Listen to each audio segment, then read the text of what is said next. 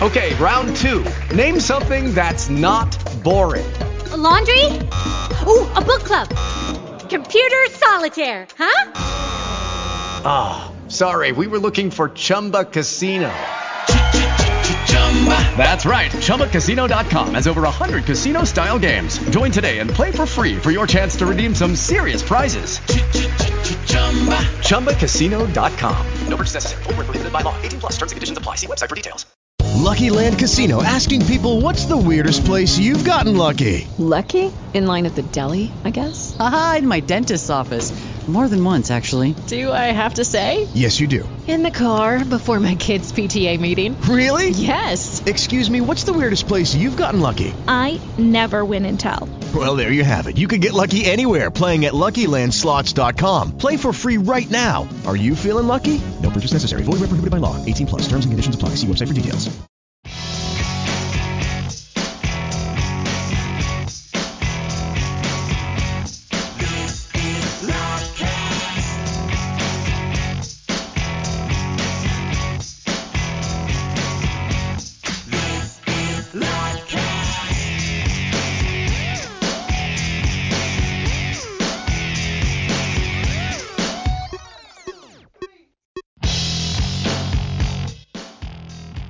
I'm in a kind of chaotic mood right now because I got a call from my child's daycare on a Sunday, so that can only mean one thing, and that thing is that it has been shut down temporarily, at least his infant room, for the foreseeable future, because there was a COVID case amongst the children there. So, well, okay, not amongst the children themselves. The baby was fine, but the baby's parents tested positive for COVID. So the infant room is now shut down for at least 2 weeks, probably. Wow, and you have to go get him tested now, I guess.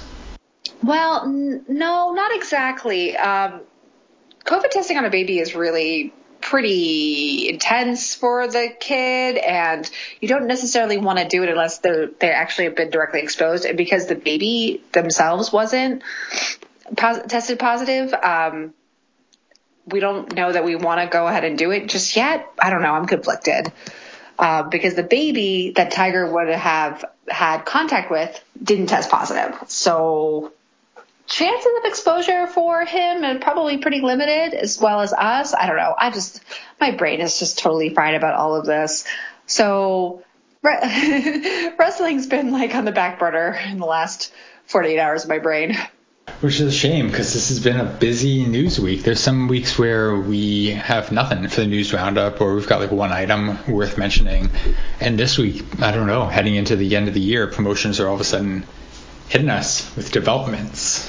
Oh my gosh, yeah, so much happened this week, and I don't know if I watched any wrestling this week. Well, that's not true. I watched our highlighted matches for this week's Spotlight promotion, but otherwise, I didn't watch AEW Dynamite. I never watched WWE. I didn't watch Impact. I mean, I haven't watched like literally anything except for the matches we'll be talking about later. I don't know. I just tuned out this week. Sorry, guys. I didn't even watch New Japan. I'm so behind on New Japan. Yeah, but it was a bad week to do that because there was so much that happened. Yeah, we'll get into that in a minute.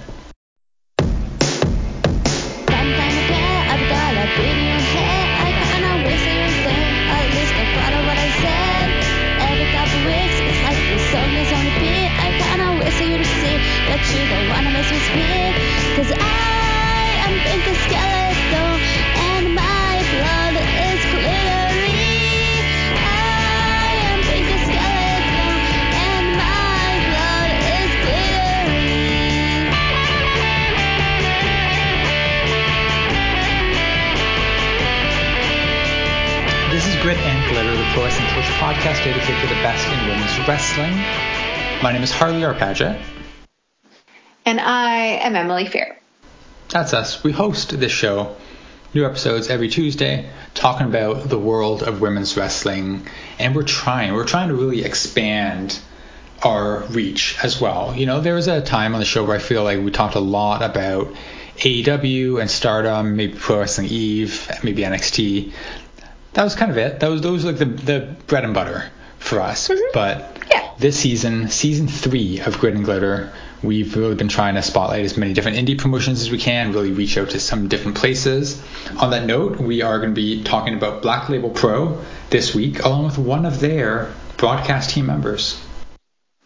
That is correct. Yeah, we'll be joined talking about Black Label Pro with one of their commentators, Sarah Joy Shockey, who also co-hosts the Marty and Sarah Love Wrestling podcast, which if you don't listen to, you should absolutely listen to. Sarah's been on the show before, and we're happy to have her back, especially to talk about her kind of home promotion and all the cool stuff that they're doing over at BLP, because it's really Black Label Pro was one of those great finds that I had when I signed up for IWTV, and I just kind of came across it along mainly because the shows featured people that I loved from Beyond and promotions I was already familiar with, and got into the promotion that way. So it'll be exciting to kind of deep dive and go back and talk about the pretty short history of the promotion, because it's a fairly new promotion. And last week, I had talked to Jeff Serta, owner of Texas promotion Sabotage Wrestling. They were having their first show in 10 months.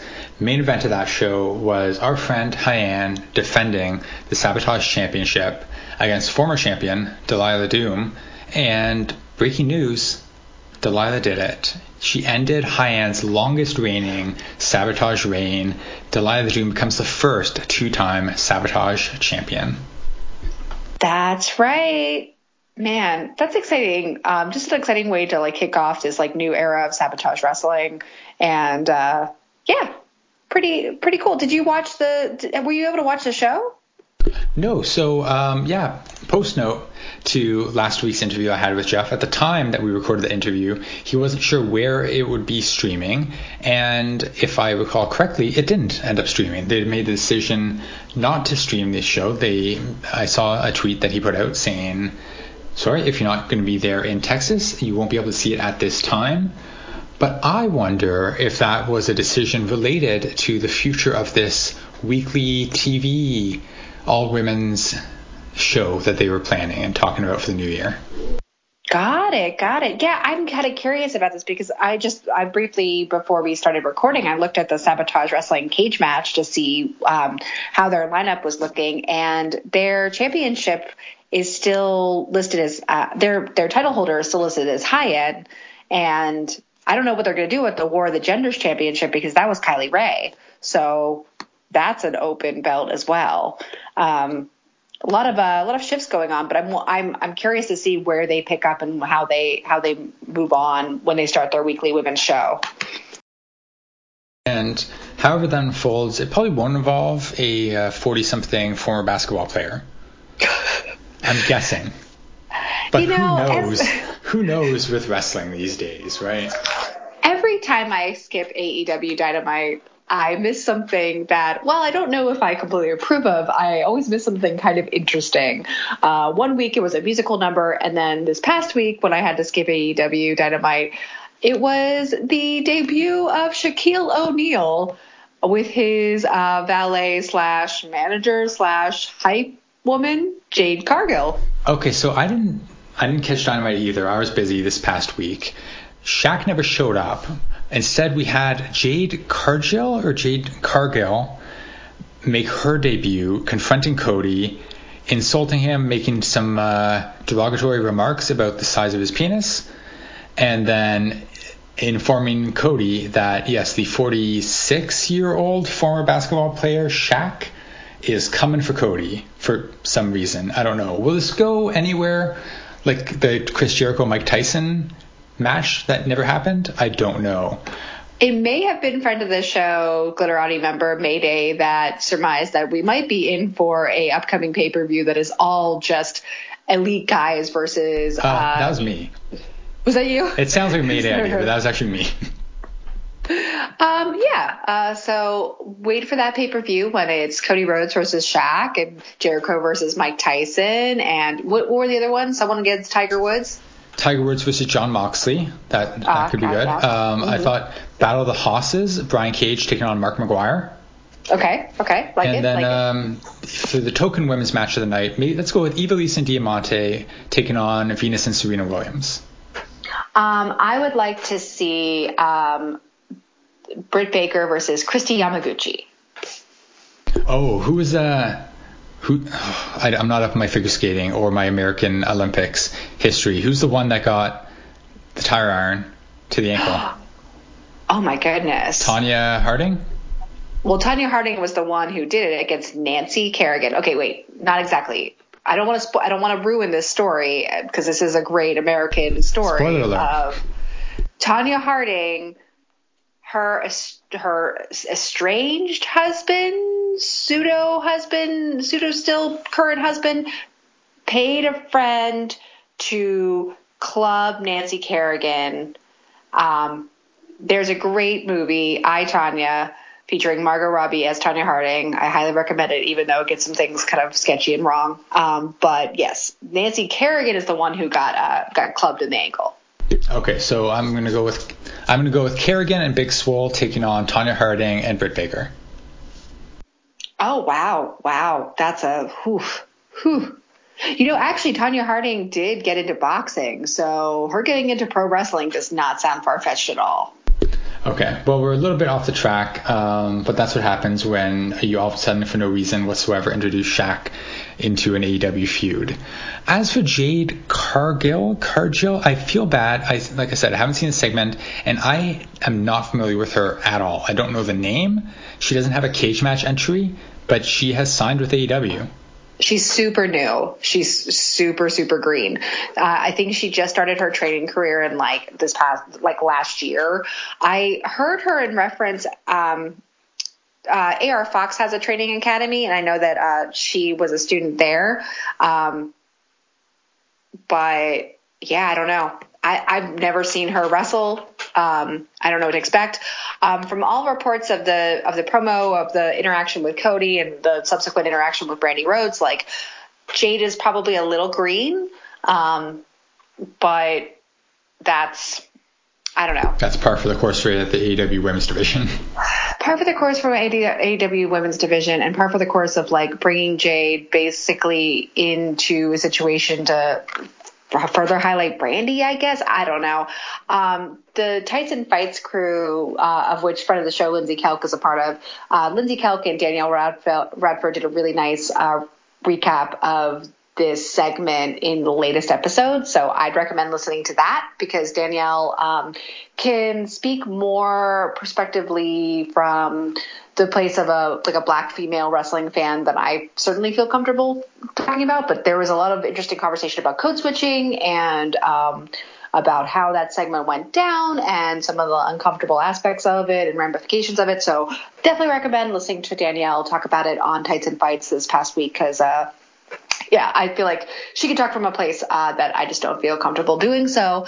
But yeah, missed this segment. I'm not sure what this means. And also not sure what it means for the future of one Miss Zelina Vega now that she has been officially released from WWE. Yeah, I mean, if AEW wants to sign somebody who has more than a couple of years of experience under the belt, Thea Trinidad would be someone definitely to consider. Zelina Vega never got a chance to do a ton of wrestling in WWE. In NXT for her time there managing Andrade, mostly just valeting, or being more of a manager than a valet, I'd say. I don't want to use an outdated term. She was definitely more of a manager because she got physical and she did most of the mic work. She was definitely like the boss figure in that faction, especially once they introduced Angel Garza as well. And she'd hit like a Hurricanrana here or there on like one of his opponents behind the referee's back. That was about the extent of it. But very strong mic work, very great character work, and yeah, she's very seasoned. She's wrestled for many years on the indies before going to WWE. And now she's gone. And the big rumors, I guess, alleged reasoning for her being gone is this WWE third-party platform ban that they introduced a couple weeks ago. A lot of people are not happy about it, obviously, about losing their Twitch channels and losing their other forms of revenue and things like that. Women in WWE are especially hit hard by this because so often they don't get the opportunities to wrestle as much as the men, so they're not making as much money in that sense. And they're often very popular on websites like Cameo for numerous reasons, which we probably don't even need to get into. So Zelina basically just went against the edict. She sort of refused to give up her Twitch channel, saying that, you have no right to tell us to get rid of these things, and I'm making more money from my Twitch than I am from you, from WWE. That was the biggest indicator recently, is that the reports are that, she was literally making more money on her own than she was from her full-time job at WWE. She also created an OnlyFans account, which was no nudity or anything to that extent, but still lots of photos and different things to that extent, and WWE was apparently not happy about that either. Yeah. This is a huge issue for WWE talent, much of whom are making a decent amount of income based on these platforms that allow them to interact with their fans in ways that monetize that interaction in a way that is much more favorable to the wrestler than, say, whatever merchandise deal they might have, or even their salaries or their payment through WWE. Plus, it gives them a long-standing thing to rely on once they leave wrestling, which is really important, especially for wrestlers who are getting on in the years. Not to say that Vega is anywhere near the end of her career, but this is an important safety net for so many of the rosters of WWE that it's just such a freaking shame, and it's frankly criminal that they want to force the talent to give up these platforms, even when they are performing under their given legal names. So she did what is entirely understandable, which is, push back against this. And pretty much, after 10 minutes after posting that she was in favor of talent unionization, WWE tweeted out that her, best possible, or, wishing her luck in her future endeavors, blah, blah, blah. With the Lucky Land Slots, you can get lucky just about anywhere. This is your captain speaking. We've got clear runway and the weather's fine, but we're just going to circle up here a while and get lucky. No, nothing like that. It's just these cash prizes add up quick. So I suggest you sit back, keep your tray table upright, and start getting lucky. Play for free at LuckyLandSlots.com. Are you feeling lucky? No purchase necessary. Void where prohibited by law. 18+ terms and conditions apply. See website for details. Lucky Land Casino, asking people, what's the weirdest place you've gotten lucky? Lucky? In line at the deli, I guess? Aha, in my dentist's office. More than once, actually. Do I have to say? Yes, you do. In the car before my kids' PTA meeting. Really? Yes. Excuse me, what's the weirdest place you've gotten lucky? I never win and tell. Well, there you have it. You can get lucky anywhere, playing at LuckyLandSlots.com. Play for free right now. Are you feeling lucky? No purchase necessary. Void where prohibited by law. 18+. Terms and conditions apply. See website for details.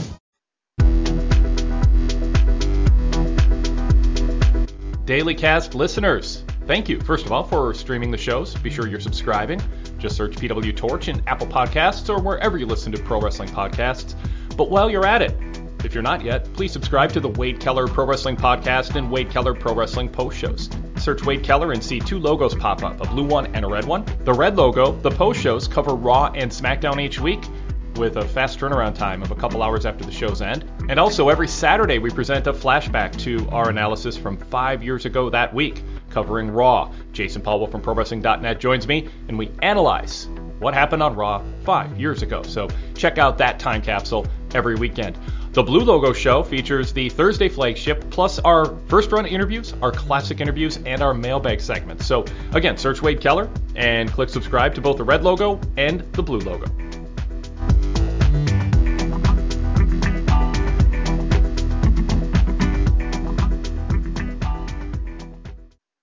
With the Lucky Land Slots, you can get lucky just about anywhere.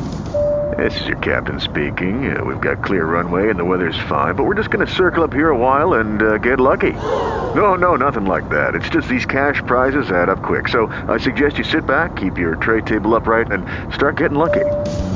Play for free at LuckyLandSlots.com. Are you feeling lucky? No purchase necessary. Void where prohibited by law. 18 plus terms and conditions apply. See website for details. Hello, it is Ryan, and I was on a flight the other day playing one of my favorite social spin slot games on ChumbaCasino.com. I looked over at the person sitting next to me, and you know what they were doing? They were also playing Chumba Casino. Coincidence? I think not. Everybody's loving having fun with it. Chumba Casino is home to hundreds of casino-style games that you can play for free anytime, anywhere, even at 30,000 feet. So sign up now at ChumbaCasino.com to claim your free welcome bonus. That's ChumbaCasino.com and live the Chumba life. No purchase necessary. VGW. Void where prohibited by law. See terms and conditions. 18 plus. Yeah, so they're saying that she knew she was already being released, and it was already going around backstage before she posted her tweet saying that she's in favor of unionization. That was just sort of, so she wasn't fired because of that tweet per se. That was just her kind of like sticking it to them on the way out the door. And sure enough, you know, the president of the Screen Actors Guild, the biggest union for performing artists, not including wrestlers, but for actors and actresses, people in production of movies, film, theater, television, the president of SAG reached out to Zelina and said, hey, shoot me an email, which is very interesting, especially given that also in the past couple of days, Andrew Yang tweeted out that I haven't forgotten about Vince McMahon either. And so it seems like some people in positions of actual power outside of the wrestling industry are starting to pay attention to the shady, I don't want to say etymology, that just like the linguistics of independent contractors and things like that, and what exactly that even means, and whether or not it's even legal to be pulling the BS that Vince McMahon likes to pull.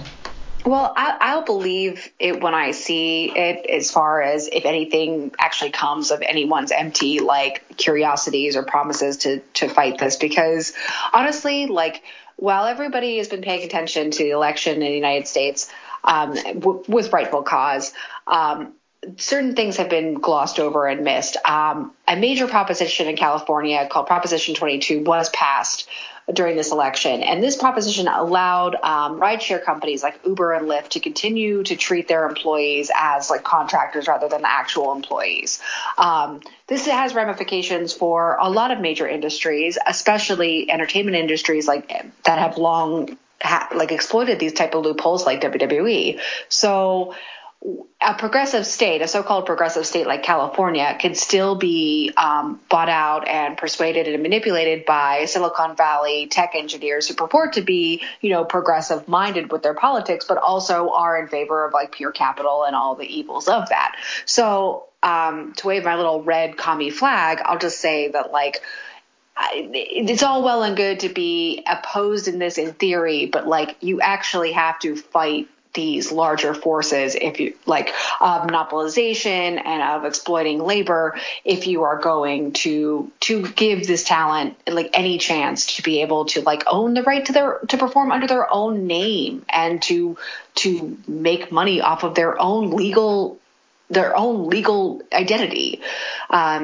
Until then, you're just gonna be, you know, tweeting out about it and making people believe that you have an interest in making a change when you can't actually make that change meaningful and purposeful. I don't know. It's just, it really sucks. And more talent will suffer with this. And honestly, what's going to end up happening isn't going to be that, you know, these wrestlers can't have their third party platform accounts. All WWE wants is a big bite of the share, right? Like eventually they will reach an understanding where the talent can have their Twitch streams and their OnlyFans and their cameos, but WWE is going to take their percentage. And that's what they want. That's the end game here. Well, somebody who's been thriving since leaving WWE is Deonna Purrazzo, because not only did she arrive in Impact, become the Impact Knockouts champion pretty quickly, but this past weekend, she defeated Su Yung to become a 2-time Impact Knockouts champion. This is a really interesting turnaround. I wonder, I mean, I guess they had such a weird situation to work with at the last pay-per-view when they had to replace Kylie Rae at short notice. But to give Su Yung that belt then, and then to turn around and give it back to Deonna, I'm so curious what was actually supposed to happen at the last pay-per-view. Like what was actually like supposed to go down, and how this was supposed to play out, that I'm kind of curious about this, just like some turnaround. You and I aren't as up to date with current week-to-week storylines and Impact as our correspondent Mayday is, so we'll have to check in with them about, what does this mean for Su Yung? What does this mean for Susie? Because Susie's biggest storyline in Impact was with Kylie Rae, and with her retiring. Where's Susie right now? How are they handling that? How are they handling things with Su Yung? What does Su Yung losing the championship mean for her? Also worth noting, Su Yung and Susie are two, or I guess one, of the only women on the Impact roster not included in the Knockouts Tag Team Championship tournament. That's true. The vast majority of their women's roster is in the tag team tournament, which is great. Which is so great. I don't want to turn this into another AEW women's division moan fest. I will say, what is awesome is to see a tag title tournament, specifically announcing titles, bringing back the women's tag titles, but the tag tournament featuring the roster. Featuring the women's roster. Now, there are special guests. I believe Team Sea-Stars is not regularly on Impact. I don't remember seeing Ashley Vox and Del Miexo regularly on Impact. That being said, they're really welcome on there as an addition to the vast majority of the other women in this tournament who are regular members of the Impact roster. And this is such a great way to do this. This is so smart. This is how you build story upon story upon story, because you got these women working together. You have duos working together, working against another duo. You build lots and lots of fertile story there. That is so smart. And it's like wrestling 101. You want to build some quick stories, throw some tag teams together, make stuff happen. You will get yourself months of story from that. Yeah, so they're bringing the Knockouts tag titles back for the first time in 7.5 years. The tournament officially kicks off tonight, Tuesday night, on Weekly Impact Television. And 8 teams, 16 women, almost all of the current Impact roster. So looking at the Knockouts official roster on the website, the only women not included in the tournament are Su Yung Susie, Madison Rayne, and Katie Forbes. Everybody else is included in the tournament, including the champion, Tiana Purrazzo. So our brackets, they're official now. We've got Tenille Dashwood and Alicia Edwards taking on the Killer Death Machines, Jessica Havoc and Nevaeh, in our first match. You want to make some predictions? Because I got to go with Havoc and Nevaeh in this one. Yeah, I'm probably going to go with... Yeah, I'm going to go with Killer Death Machines on this one because they're like a legit, actually known tag team. Our second match features Jordynne Grace and a mystery partner, love a good mystery partner, taking on 2 Impact debuts, I believe, Renee Michelle and Killer Kelly. Killer Kelly has been making a big splash on the indies lately, doing Bloodsport, doing a bunch of things since leaving NXT UK. Yeah, it's really exciting to see her in Impact because she's someone I have only seen little bits of here and there. Didn't see her in NXT UK at all, so it's really exciting to get more Killer Kelly in the States and hopefully in the Indies. I couldn't really make a prediction on this because it's going to depend on who Jordynne Grace's mystery partner is. That's the thing. Well, can we make a prediction on that? I don't know because... Yeah, okay, it could end up being like Su Yung or Susie, and they could go either way with that and come up with a plausible explanation why, and it'd be like a fun pairing, I'm sure. But if it's somebody outside of Impact, is there anybody logical? Now, Grace has teamed in the past with Lufisto, Quebecois legend, they were Team Pog, but Impact lately has been taping in Nashville, Tennessee. Lufisto's up in Canada with COVID and everything like that. I don't know if that's at all plausible. Yeah, that's a really good point. I don't know. Because my first instinct is to say Lufisto. Well, I mean, we can hope for it. Whether or not it's plausible or likely, we can hope for it to happen. Say what you will about AEW, we never thought we would actually get Big Swole and Nicole Savoy teaming together in the Tay Cup, and that happened. Yeah, so, I mean, dare to dream. Yeah. Okay, well, in that case, I'm going to go with Team Pog, picking up the win in this one over Renee Michelle. Yeah, I'll go with that one as well. Okay, our third match, Kiera Hogan and Tasha Steelz, established tag team in Impact, taking on the debuting Team Sea Stars. Not only are they the Shimmer Tag Team Champions, they are also the Sabotage Tag Team Champions. This is, they're guests, so you don't want to call them favorites, but it's a big deal. They're also the tag team champions of my heart.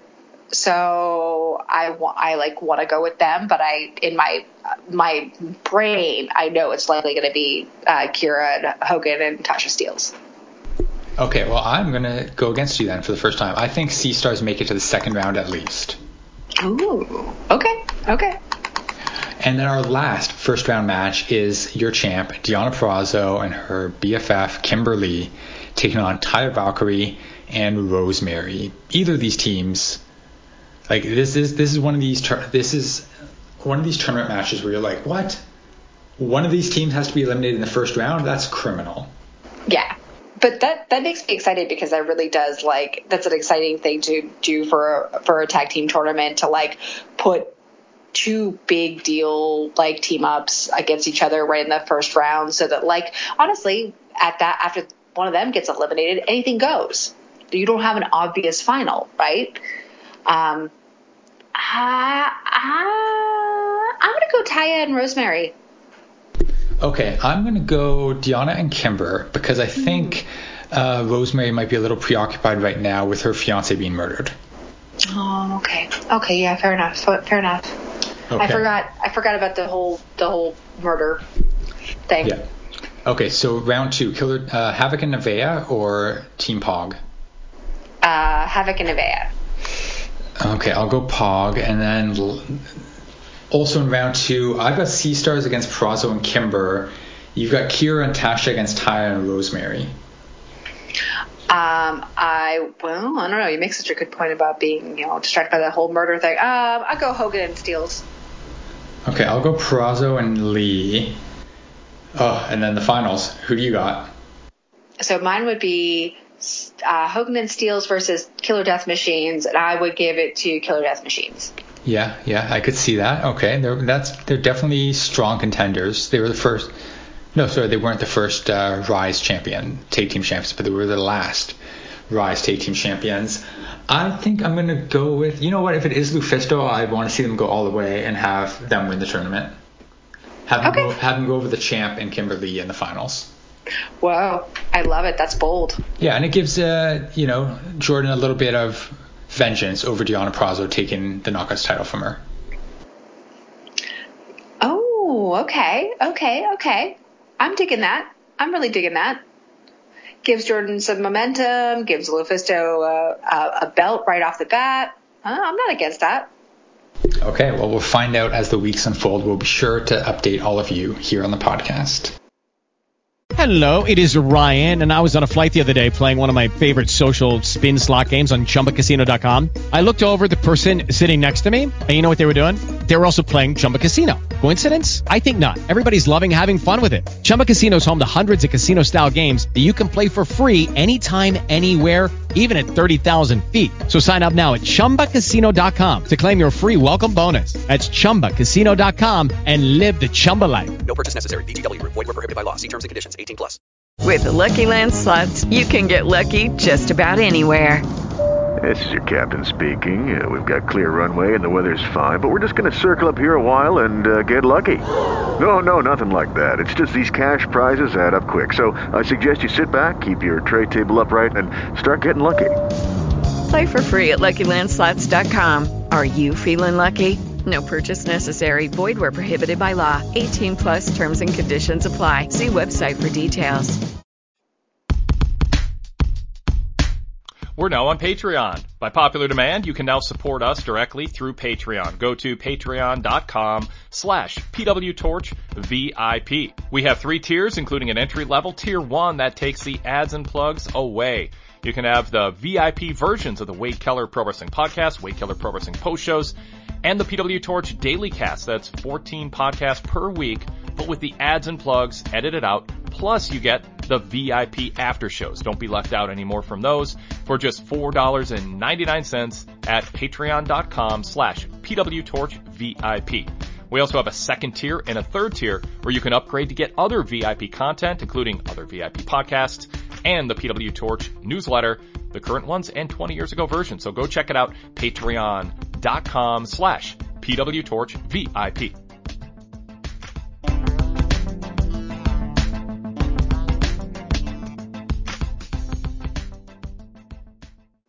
Hello, it is Ryan, and we could all use an extra bright spot in our day, couldn't we? Just to make up for things like sitting in traffic, doing the dishes, counting your steps, you know, all the mundane stuff. That is why I'm such a big fan of Chumba Casino. Chumba Casino has all your favorite social casino-style games that you can play for free anytime, anywhere with daily bonuses. That should brighten your day a little. Actually, a lot. So sign up now at ChumbaCasino.com. That's ChumbaCasino.com. No purchase necessary. VGW Group. Void where prohibited by law. See terms and conditions. 18+. Okay, round 2. Name something that's not boring. A laundry? Ooh, a book club. Computer solitaire, huh? Ah, sorry. We were looking for Chumba Casino. That's right. ChumbaCasino.com has over 100 casino-style games. Join today and play for free for your chance to redeem some serious prizes. ChumbaCasino.com. No purchase necessary. Void where prohibited by law. 18+. Terms and conditions apply. See website for details. I'm just so excited. Just, you know, I do love tag team wrestling, and I do love women's tag team wrestling because you just don't see it nearly enough. And it's exciting to me that Impact is really, you know, going full force with their Knockouts division and by reintroducing the women's tag titles. I hope that they can do some fun stuff with it. I hope that they can build some great stories from it. I believe that they can. Impact is not perfect. They do really goofy shit that I don't always get or enjoy even. But as we've said time and time again, it's hard to deny that they really do seem to believe and invest significant time in their Knockouts division. And this is just another sign of it. So Mayday, if you're listening and out there, I hope you're excited because I'm excited. We're all excited. This is going to be really interesting to see where this goes. Well, this season on Grit and Glitter, we've been trying to spotlight as many different indie promotions as we can. This week, we've decided to turn our attention to Black Label Pro out of Crown Point, Indiana. So as you said at the start of the episode, Black Label Pro has not been around that long. They were actually only founded in 2017, so it's been barely 3 years. Yeah, it's really not been very long at all. But they do a lot of shows, though. Like, they were founded in 2017, but they, especially prior to COVID, they would do like a show a month, sometimes twice a month. Yeah, and this isn't their first go-around to an extent. So Black Label Pro was founded, and it's still run today, by Michael Blanton out of Crown Point, Indiana, founded in 2017. But 10 years earlier, in 2007, Blanton ran another promotion called Fight Sports Midwest out of Portage, Indiana. Now, Fight Sports Midwest literally only ran 2 events over a couple of months before they had to close down, in part due to his mother getting sick. But in that time, those 2 events got a lot of buzz on, you know, the tape trading, the DVD circuit of indie wrestling in 2007, thanks to matches like Eddie Kingston versus Samoa Joe, Mischief defending the NWA title, and Seth Rollins versus Marty Jannetty. Which you see a match like, read about a match like that on paper. You go, Rollins versus Marty Jannetty in 2007?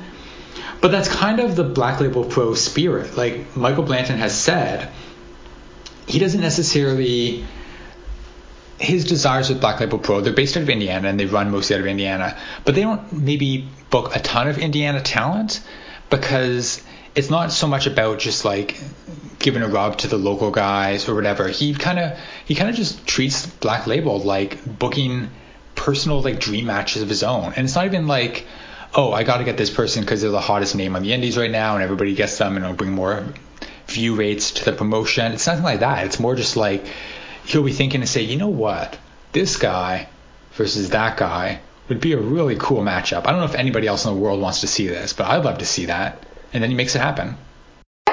Yeah, I believe that Black Label Pro has had more than enough or more than a few shows that have featured, especially like veterans in just like interesting matches against, up and coming talent or title holders who have had a lot of buzz on the indies. And it's always interesting to see a Black Label Pro card. Like there's always at least one match in there that is both a head scratcher, but also in a good way, like, oh, okay, that's different. I'm intrigued. And that's kind of a great hook for a show because they always deliver. I don't think I've seen a single Black Label Pro show that isn't, worth watching, at least a half of the matches. But there's always at least one match on there that like will draw an unusual viewer in. And I think that's it's a really good way to bring in a new set of viewers every time you have a new show. Yeah, I'd say from the outside, from like a new viewer like myself, the two biggest things that seem to define Black Label Pro for a first-time viewer is these weird these weird matches, or like not weird, they're all very cool, but these unusual matches that you wouldn't see somewhere else. Nick Gage versus Hornswoggle, i.e. things like that, or a show built around one half of the Quebecers is here. That sort of thing. That's sort of the one of the Black Label Pro defining traits. And the other one is, of course, the names of their shows, because all of their shows are pop culture referencing names. Each of their events is like it's a reference to either The Office or Full House or Twilight or Adventures in Babysitting, something like that. And he said in a podcast interview, Michael Blanton, that it was a conscious decision because so much of other wrestling promotions and other wrestling culture is all based around hard rock and like heavy metal, like death imagery and stuff. It's like, welcome to our next show is entitled Punishment or Deadly Games, things like that. So having a show that's with a title is a reference to Full House or to Community is a strong way to differentiate yourself. Yeah, absolutely. Absolutely. It's just eye-catching. It's something great, especially if you're browsing through IWTV and you come across recently uploaded events. Names like those are going to catch your attention right away.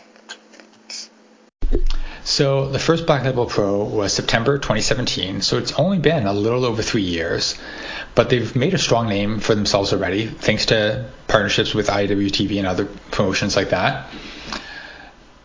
From the beginning, Black Label was mostly male, so you'd have on a whole card you'd have one or two women, and it was usually intergender matches, although they've definitely had some one-on-one women's matches, which when we talked about Beyond Wrestling, you were saying it feels like a woman versus woman match in Beyond is somewhat of a rarity.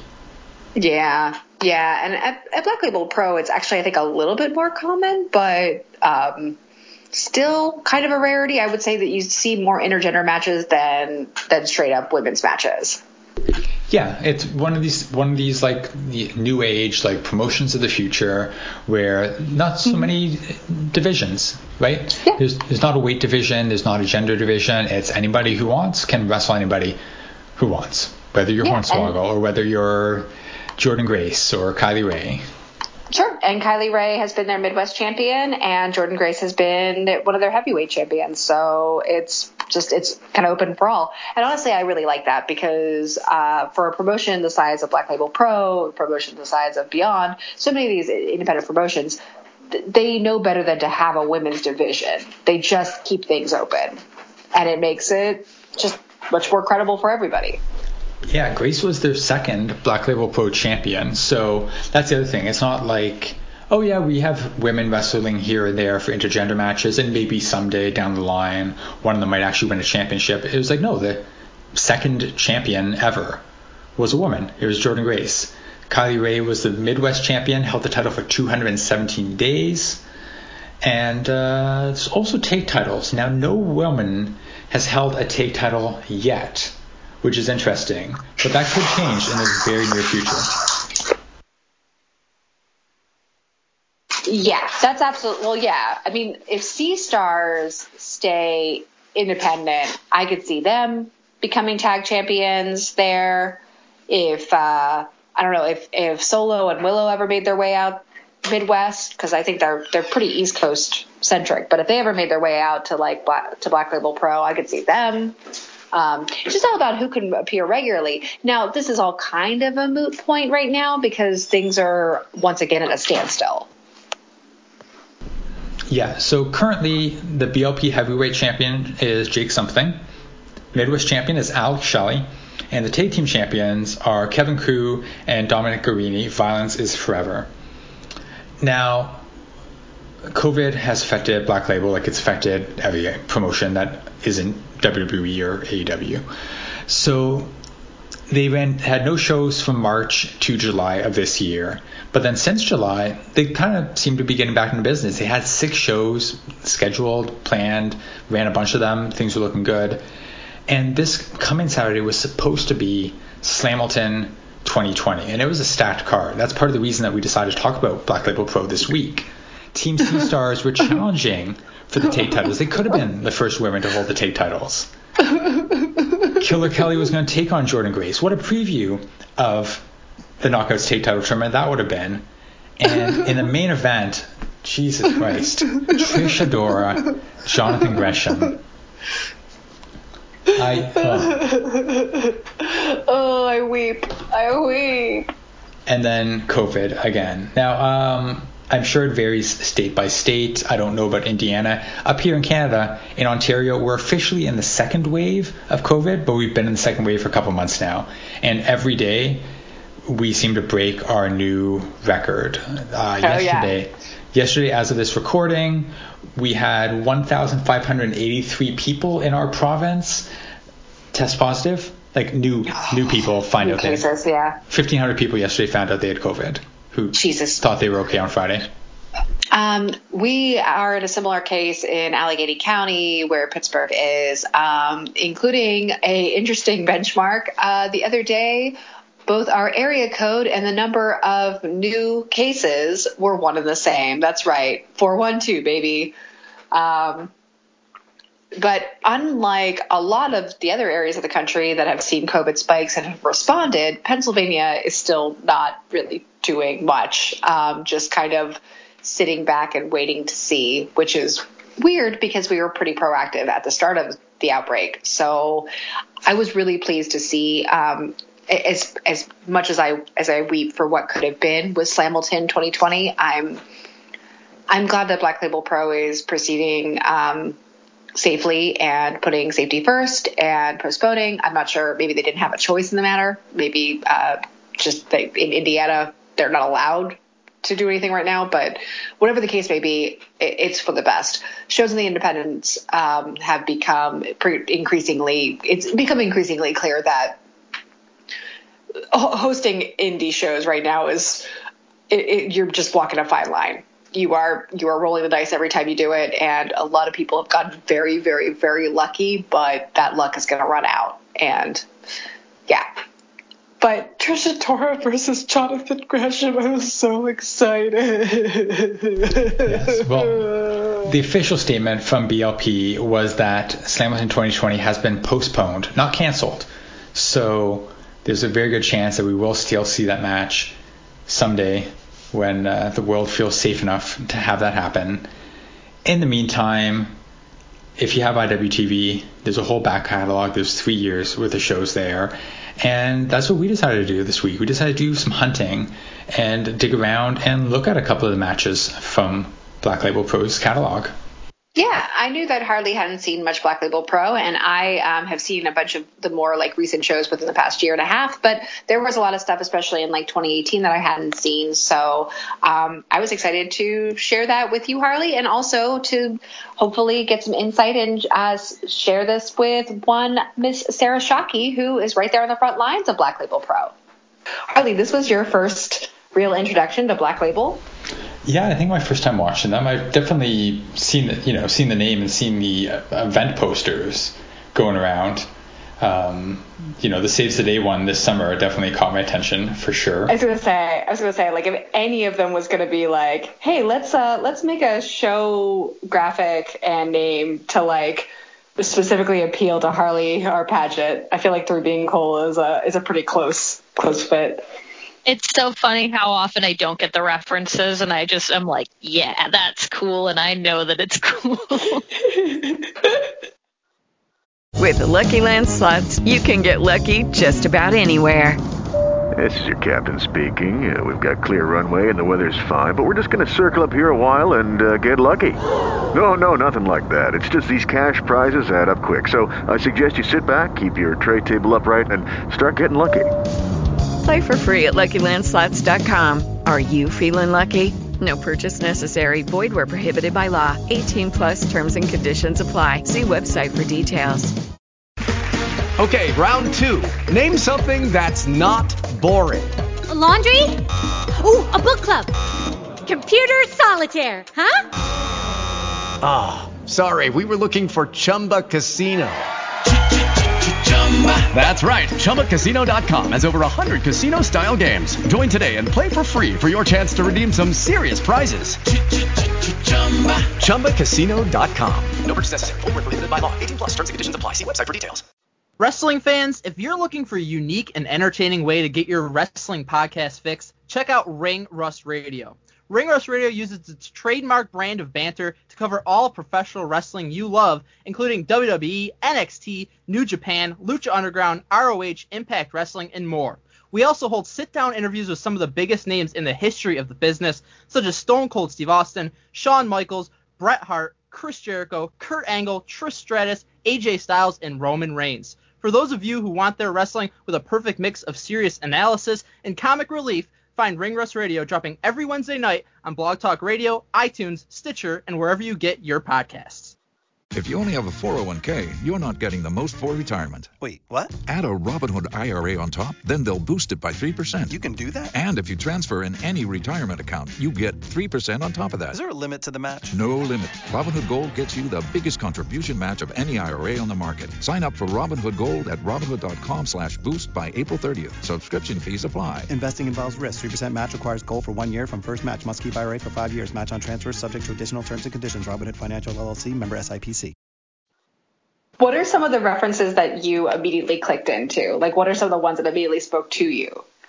I mean, the Slamilton ones are easy because I wouldn't say I'm like an over-the-top Hamilton head, but I'm definitely like a handful of the songs, and that's the best when you can just like jump into a slight piece of lyrical work that makes sense for the situation and maybe alter like a word. That's where you're like, ooh, I'm playing with fire here.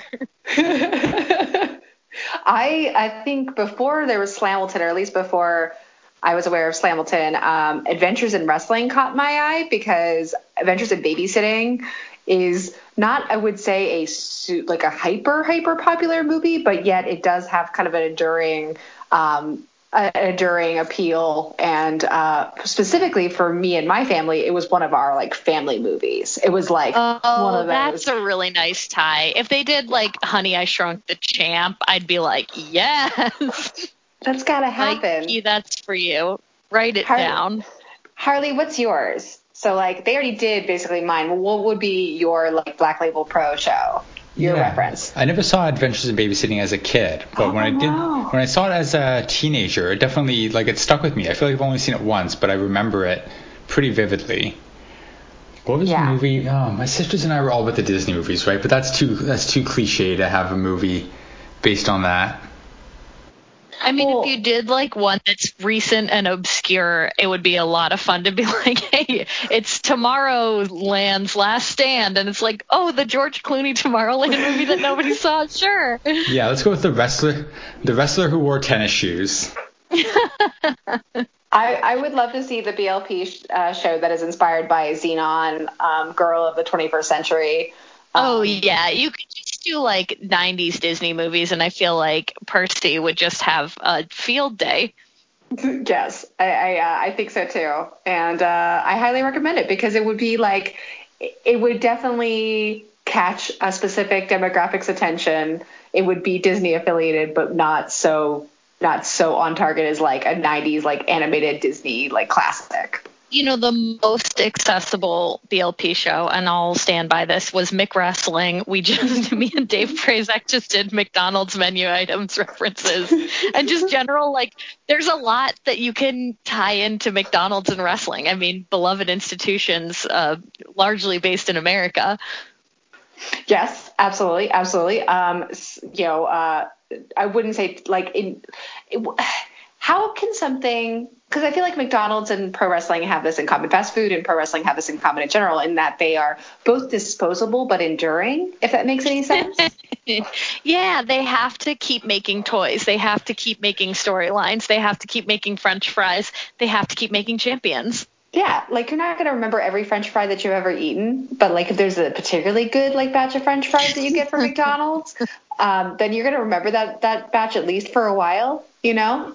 Yeah, the McRib keeps retiring and coming back. Oh my God. That's so, oh my gosh. There are like annual traditions in fast food, especially like McDonald's, like the Shamrock Shake. Mm-hmm. There's annual pay-per-views, you know? Shamrock Shake is their Rumble. I feel like we've stumbled upon a really good analogy here. So Black Label Pro. Sarah, how long, I know that we talked about this when we interviewed you specifically for the podcast, but how long have you been involved with BLP? You know, it's interesting because I think one of the matches that we were going to talk about is like one of the matches that Marty and I just kind of went to like check out and see if it was something that we were interested in like coming more to see. And I believe that was the one, Jordynne Grace versus Ethan Page in November of 2018. So I think it was early 2019 that I got involved with Black Label Pro. And I was like, Mikey had been interested from the start. And I was like, listen, you're in Indiana. Like, I don't have a car. There's end of story.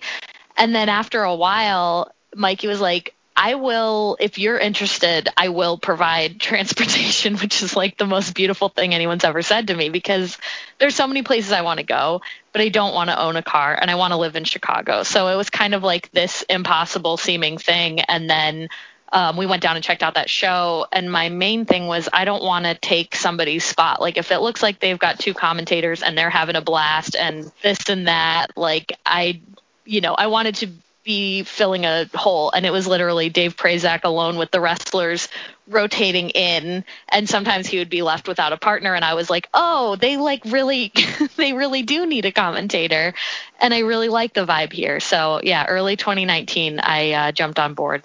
But what an endorsement it is of Mike's view of you, that he's willing to put up transport to provide all that, because I'm sure, you know, if they were desperate, they could find somebody in Indiana. They could find somebody working on the ring crew who's not half bad with a mic, but he's willing to go the extra length to make sure that you can find a way to get out there.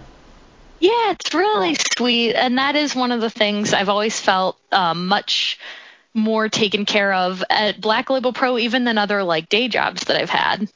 Yeah, absolutely. I mean, I get the sense, and I was saying this to Harley, like I get the sense from Black Label Pro shows that there is a connectivity behind the scenes and like a more of a family vibe than you get from a lot of independent promotions whose, you know, the people behind the scenes, aside from some core personnel, may rotate a lot. How does that work with BLP? Is there a lot of the same people behind the scenes working each show?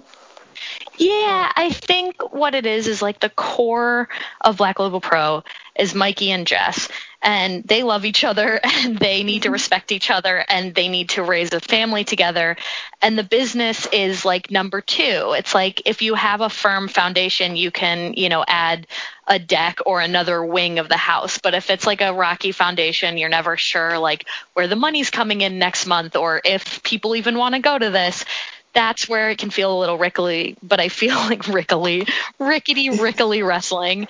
But I feel like with them, it's like they start with this foundation of like they love each other, they love wrestling, they want to make this happen, and that spreads out to people want to work with them. Like it feels like a privilege rather than, this like, ugh, feeling to come and help out, because you're going to see smiling faces, you're going to see people who feel like the work that they're doing is, appreciated. How has the promotion changed since you've been involved with it? Well, the first place we went was a different venue. They were on the square in Crown Point. Now we've been at the RDS gym pretty regularly. So that's just like a different venue, always kind of shakes up the feeling. But, people obviously like come and go and float through and rise and fall. And then, of course, like now we're in this COVID year where we did have two shows. I went to 2 shows during this year, and everybody was COVID tested before. It was very safe, but it was also that like feeling of we're all learning how to pivot together. And I think, again, that kind of foundation of like honesty, like I don't feel bad if I'm like, putting in input, or like with the collective weekend, I was just like, you know what, this just doesn't seem like for me. I'm out, and there were no hard feelings. Nobody was mad at me. Like, you feel empowered to be honest and advocate for yourself. And, I feel like the staff will advocate for me if I ever need it. That's how many wrestling promotions, major or independent, can people like honestly say that about? Like, how many jobs can you honestly say that about? Yeah, to be 100% fair, there could be, and there probably is, so much drama that I never hear about because I simply won't invest. If it seems like something I don't want to hear about or know, I have a real like nice way of just kind of gently floating myself out of the equation. And maybe that's limiting, but it's also more comforting. I think that's a whole other like podcast and like maybe possible like class that you need to teach the rest of us who can't seem to keep our noses out of trouble. But so I got into Black Label Pro probably spring of 2019, just as I was getting like really delving into a lot of what IWTV was offering as far as the promotions that they featured. And I just noticed that on IWTV, pretty much everything Black Label Pro had put out at that point was on there. And, the names are all these pop culture references. The vibes of the shows are really good. There was a lot of people on these cards that I recognized. So I was like, you know what, I got to check this out. And I just dug the shows from the very beginning. I can't even remember which one was the first one that I watched. Possibly Adventures in Wrestling. That might have been the first one. There's something about Barry was another one that was a pretty early one that I watched. I think that was like right after I got into the promotion. Yeah, that was a real early one for me. I'm even wondering if that's the one where Chris Statlander showed up for the first time. It was my mom's first indie wrestling show. Oh my goodness. Yeah, I'm taking a look at that one really quick. That might have been later in the summer though. It's very dependent. I have a very vague recollection of order of things, but then once you tell me which one it was, I can right back to that venue in that moment. Do you remember which was your first show with BLP? You know what? I think it was close to something about Barry. It might have even been, I think it was that show that Chris Statlander debuted, because I remember I went up and like boldly just started talking to her like she was already my friend. And it worked, like we became friends, but I think it was like one of those crapshoot things. But I remember my mom was sitting next to me and Dave Prazak was on the other side of me. And I knew Dave because I had done ring announcing for Rise a few times, but we had never like worked together. He was always this kind of like respected name in our household because Marty's, been watching wrestling since he was 3 years old. So it's like he knew Dave Prazak. And I'm like trying to make sure my mom's comfortable and like happy and we're in this gym. And then also it's like time to feel out a new commentary partner, which is always like just that little bit of like, I feel like when you're at the beginning of a race and you're like bent down in the position, like, okay, I really want this to go well, but we're not going to know how it goes until we start running. And it was a very fun show. It was like almost immediately I was like, oh, Dave's a silly Billy too. Like, and he knows all the move names. Like, this is going to be fine. You do more like color commentary on for Black Label Pro. If you hear me drop a name of a move, it's because I'm real excited that I'm for sure know that one definitely, and it's often dropped shyly, if at all. But honestly, I think that the commentary is one of the biggest selling points of Black Label Pro, because you do have Dave who can give you the straightforward, the move names, etc. But I do think just in general, the commentary always has such a really casual, accessible vibe that even a very casual wrestling viewer, even someone who doesn't typically watch like independent wrestling at all or watch pro wrestling at all, could get into it just by how friendly it is. Well, thank you. I try to always keep in mind that, especially with live television, you're sort of hosting the experience, especially for the viewer at home. And so, there are times where stuff's happening that's pretty, central to the room that people are in, and I like to describe sort of the feeling, the smells, what's going on, because in my mind I'm sort of hosting this party that everybody's at. But the people watching the show in the building, they don't really hear me, they don't really need that attention, but the people who are going to watch it later, the people who are watching it live, I want them to feel it as much as we feel it in the room. And BLP specifically makes a point of being family friendly and accessible for children in a way that a lot of indie promotions don't. Kids under 10 are free, right?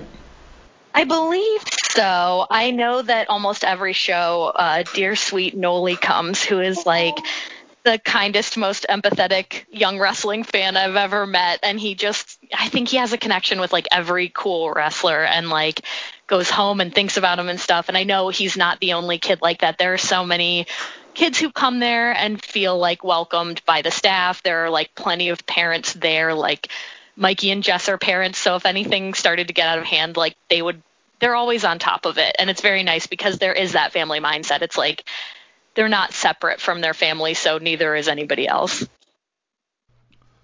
A lot of people have the World Series circled on their calendar or the upcoming presidential election circled as their calendar. Pro wrestling fans, a lot of them have November 17th circled on their calendar because that's when the Young Bucks autobiography, Killing the Business, comes out. And if you get an Audible membership, you can download that book the minute it comes out on November 17th. So go get your Audible membership right now and claim your free credit at audible.com/Wade. That's audible.com/Wade, or text Wade to 500-500. You'll get a free audio credit to pick out a book of your choosing and download it to your smartphone right away. By the way, you don't have to wait till next month to get instant gratification on a highly recommended pro wrestling book, The Eighth Wonder of the World, The True Story of Andre the Giant by Bertrand Hebert and Pat LaPrade, comes with my highest recommendation. He is a fascinating figure, and this book will teach you things about him that you definitely didn't know. They separate fact from fiction when it comes to Andre. So go to audible.com/Wade or text Wade to 500-500 and start listening to a great wrestling book right now, The Eighth Wonder of the World, The True Story of Andre the Giant, and be first in line to get the new Young Bucks autobiography coming out next month. Of course, Audible is more than just wrestling books. Audible is a leading provider of spoken word entertainment and audiobooks ranging from bestsellers to celebrity memoirs, news, business, self-development, guided wellness programs, theatrical performance, A-list comedy, and exclusive Audible originals you won't find anywhere else. Thousands and thousands of titles available on any topic you can imagine, from pro wrestling to how to quit smoking, how to lose weight. I have a wide array of fiction and nonfiction stories in my Audible library. I have been an Audible member for years, and I recommend it. Go check it out, audible.com/Wade, or text Wade to 500-500. That's audible.com/Wade, or text Wade to 500-500. I go to a fair amount of independent wrestling shows when in non-COVID times, and they're all the ones that I typically go to have plenty of children in the audience. But I feel like as far as the ones that I stream online, Black Label Pro is probably one of the few that I watch that I regularly see a really heavy child presence and a really dedicated children's fan base, and that just speaks really well of the promotion. Because I have a friend who's been a wrestler for over 20 years, and he just always likes to remind me wrestling is for kids. Wrestling is for kids, and adults borrow it. It belongs to children. I think my favorite wrestling crowd moments almost always center around like either a direct interaction with a wrestler or seeing a child cheer, interact with a wrestler, start a chant. Like, the best is when you hear just one child's voice try to cheer the baby face on and everybody's little hearts melt. Then it like whips up into a frenzy. It's like a little child started that. This is amazing. I hope to experience that, because at the Toronto indie shows here, it's usually one little kid's voice breaking through and calling like one of the girls a bitch or something like that. Oh God! It's so jarring for me when it's like a very small voice, but they're saying the most heinous stuff, and then I'm like, you know what? That was probably little Marty DeRosa at one point. Can't judge too harsh.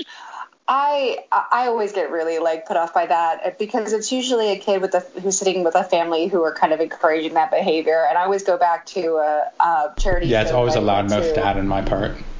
Or oh my gosh, or there was just like this notorious family, Rise Wrestling, Rise with a Y, that I love, my favorite local promotion. There was just a notorious family that would go to those shows, and it was the ringleader for the bad stuff was coming from the mom or like the matriarch of the family, but it just trickled on through these kids who would say just the absolute worst things about whomever was like whatever heels or whomever were in the matches. And yeah, like, you know, you boo the heels, you cheer the faces, but some of the stuff that they would say to these women was just awful. And when you heard it coming out of like a 10-year-old boy's mouth, it was just like, you know, where's this going to go? Like, how is this going to get better for any of you? Like, hearing a 10-year-old boy, like, call a woman a whore, like, come on. Like, you know, I get it in the moment, like, you think you're participating in a certain way, but what you're really doing is you're just teaching him that it's okay and acceptable to call somebody that who you have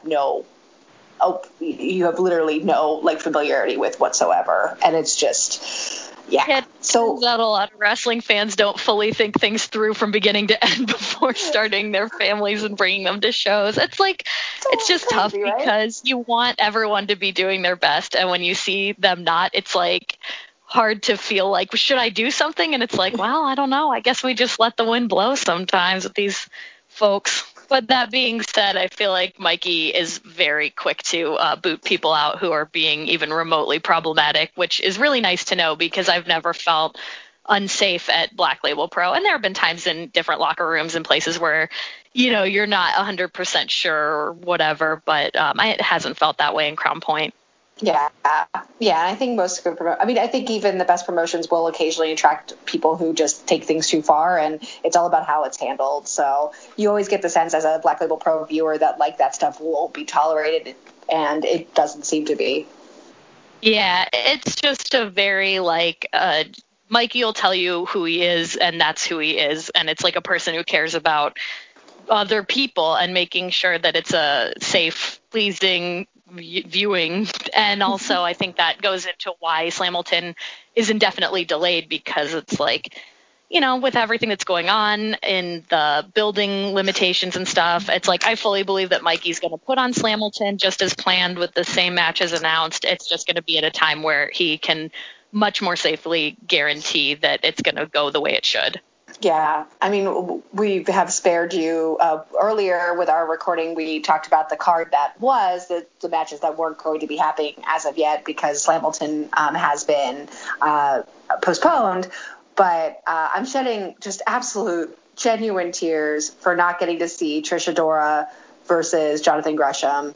And I really I need to see that match. So I really need everyone to be real safe and stop spreading COVID so that I selfishly can see two wrestlers wrestle.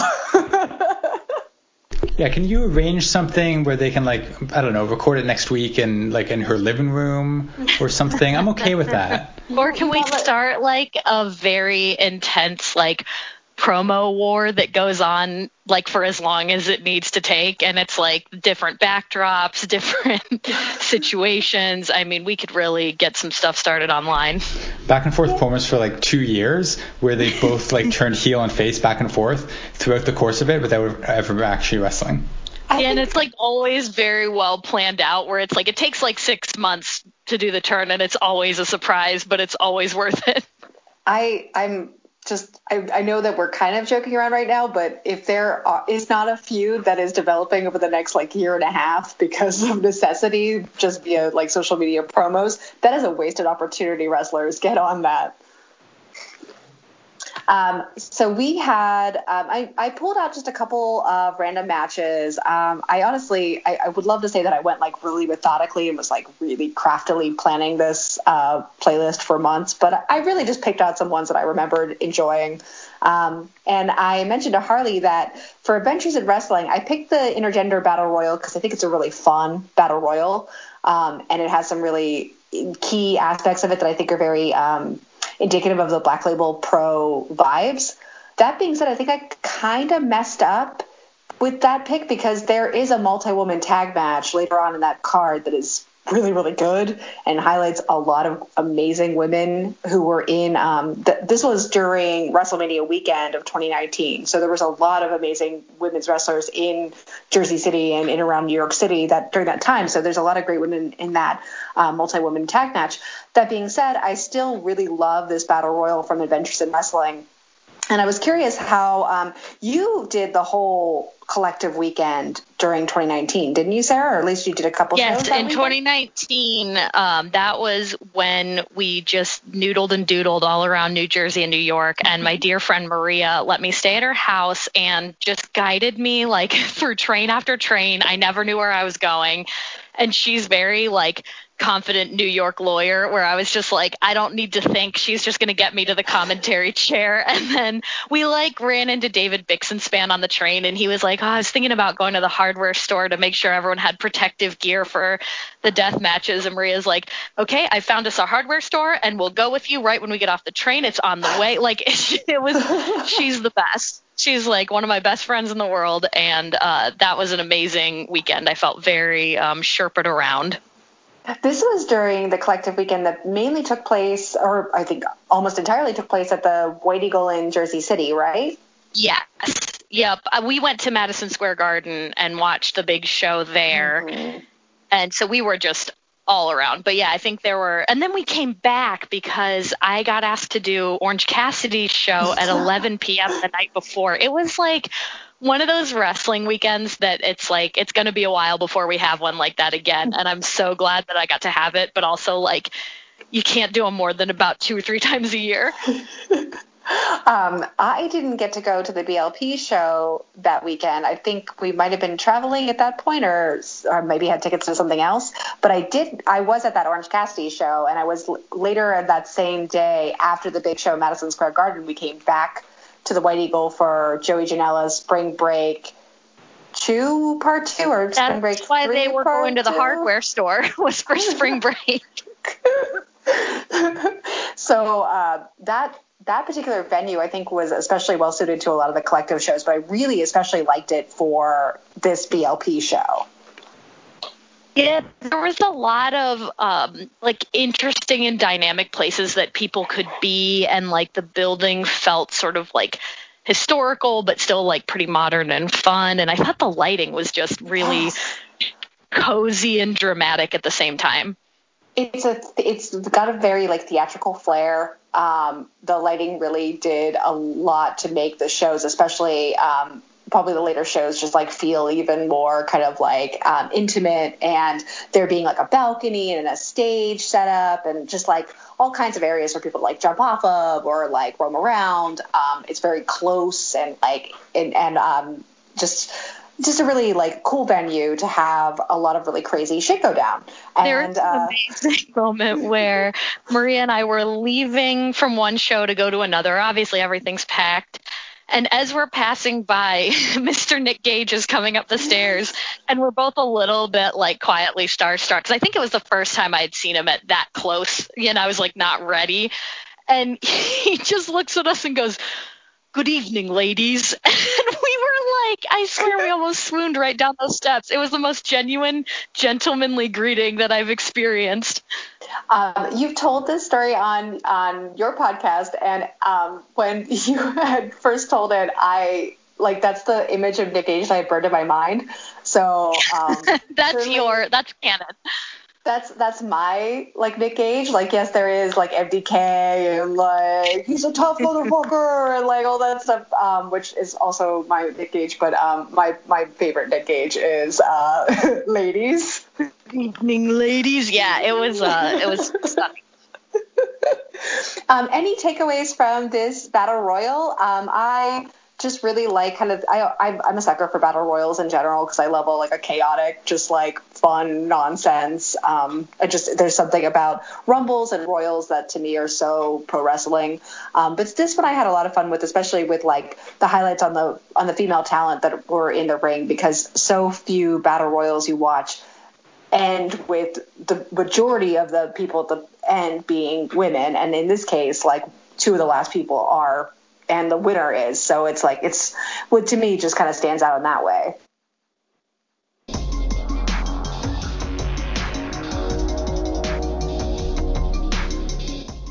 Are you a fan of New Japan Pro Wrestling? Then join the New Japan Pride podcast starring Bethany Rubel and Javier Machado. With an eye for the action. And an eye for the story. We'll keep you abreast of all New Japan shows both in Japan, covering World Tag League and Best of Super Juniors in November. And also covering their American expansion with New Japan Strong and December Super J-Cup tournament. And I'll watch all the Yano matches so Bethany doesn't have to. And I'll watch all of the Ibushi matches.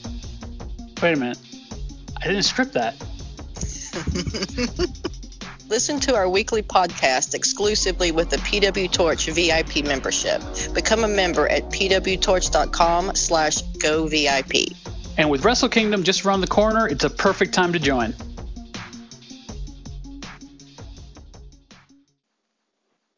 Yeah, and there was this short-lived but very fun partnership between Alley Cat and at the time Danny Adams. And this was one of the last times, if you're a Danny Adams fan, this is one of the last pre-Dan the Dad experiences that you're going to have with him. And he was being just all his tricks, so sleazy, like they're throwing money around, and it was just like shenanigans start to finish. And I feel like we were just laughing and having such a good time. And then the audience was being silly billies. Like, it just felt like a snowball effect.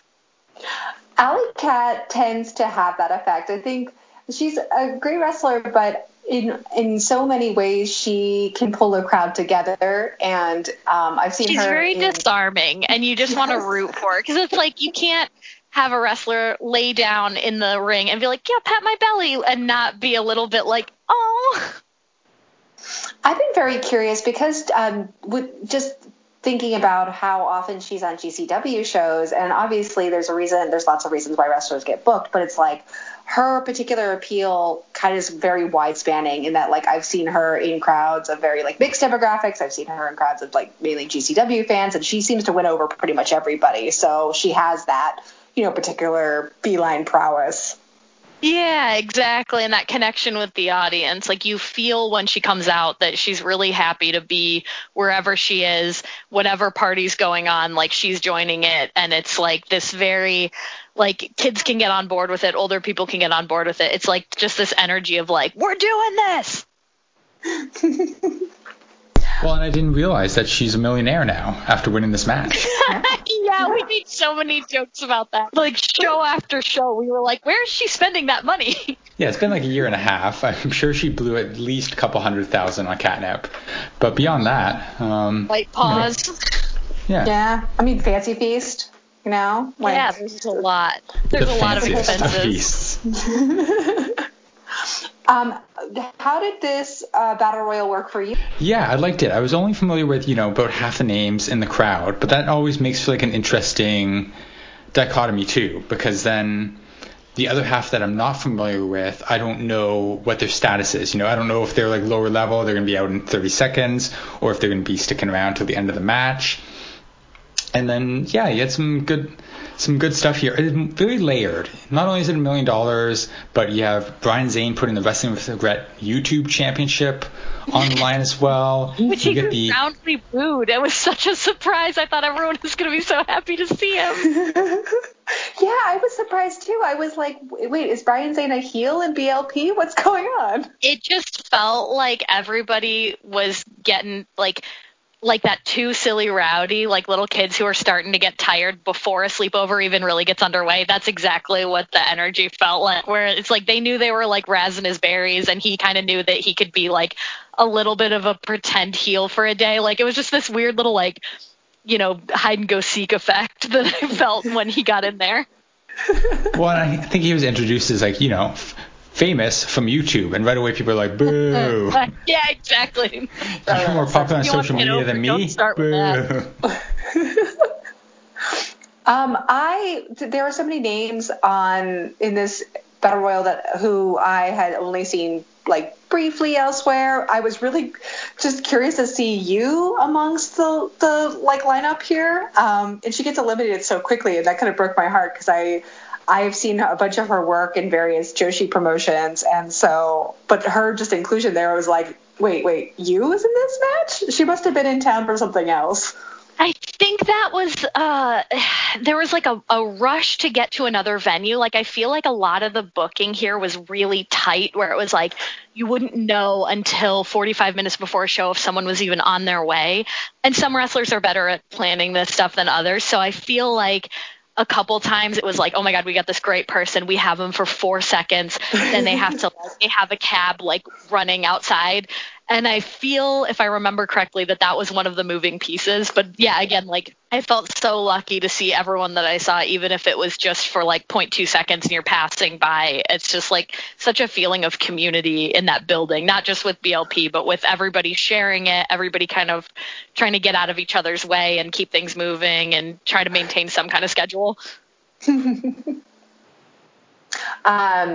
So we ended up kind of just out of the randomness of my selections, we ended up with 2 kind of showcase matches for Maria Manic.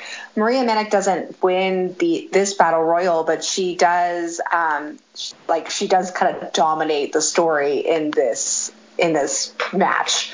You could, like, she's at the center. She's basically like, aside from a couple of showcase moments from a couple of the other members of this match, like, basically it's all about her and everyone trying to take her on and her systematically eliminating everybody and then eventually eliminating herself.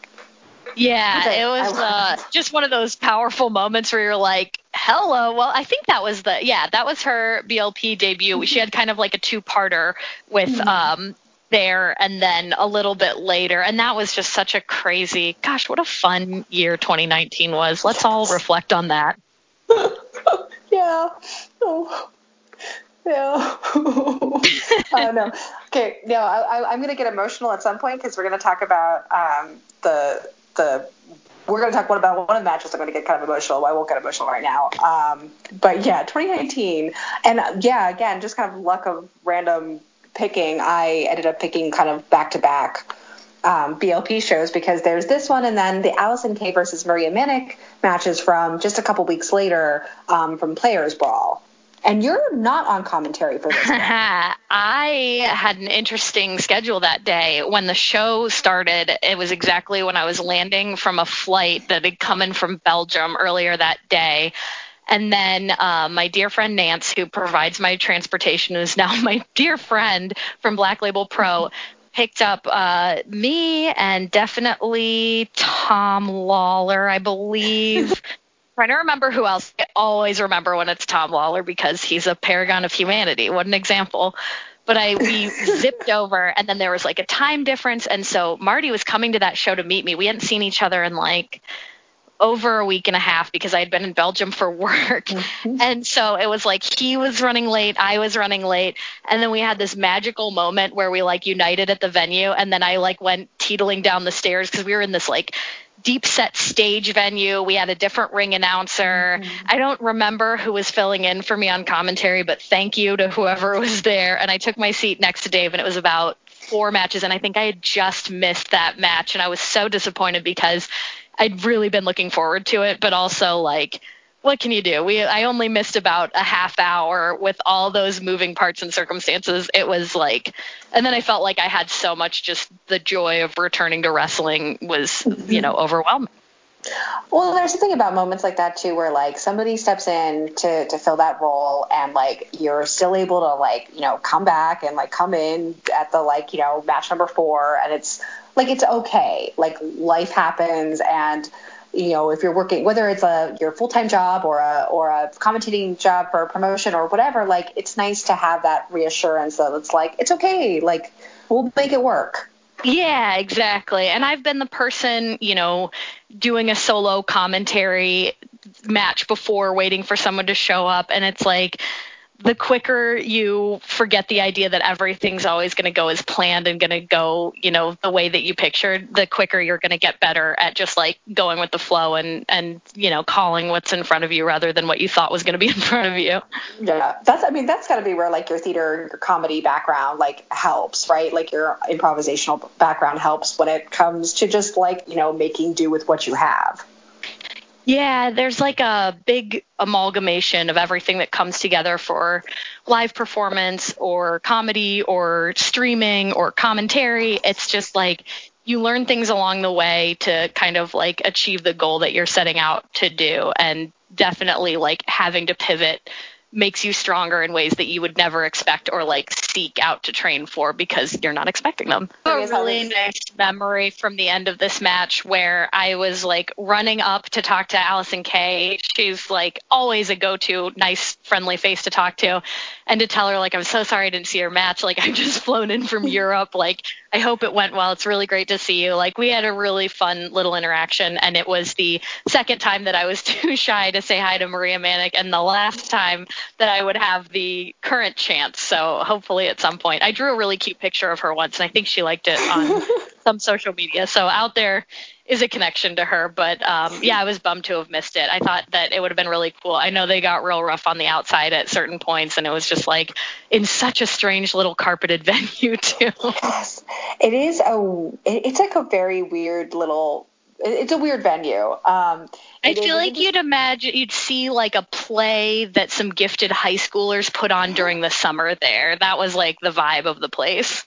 Yeah, very, very much so. And actually, thinking about venues, this is kind of a good segue to kind of rewind a little bit and go to chronologically the first match that I listed, which is the Jordynne Grace versus Ethan Page in a Falls Count Anywhere match for Big Trouble in Little Crown Point from November 2018. And I picked this for a couple of reasons. One, it's really interesting that BLP has had only a handful of heavyweight champions, and Jordynne Grace was their second.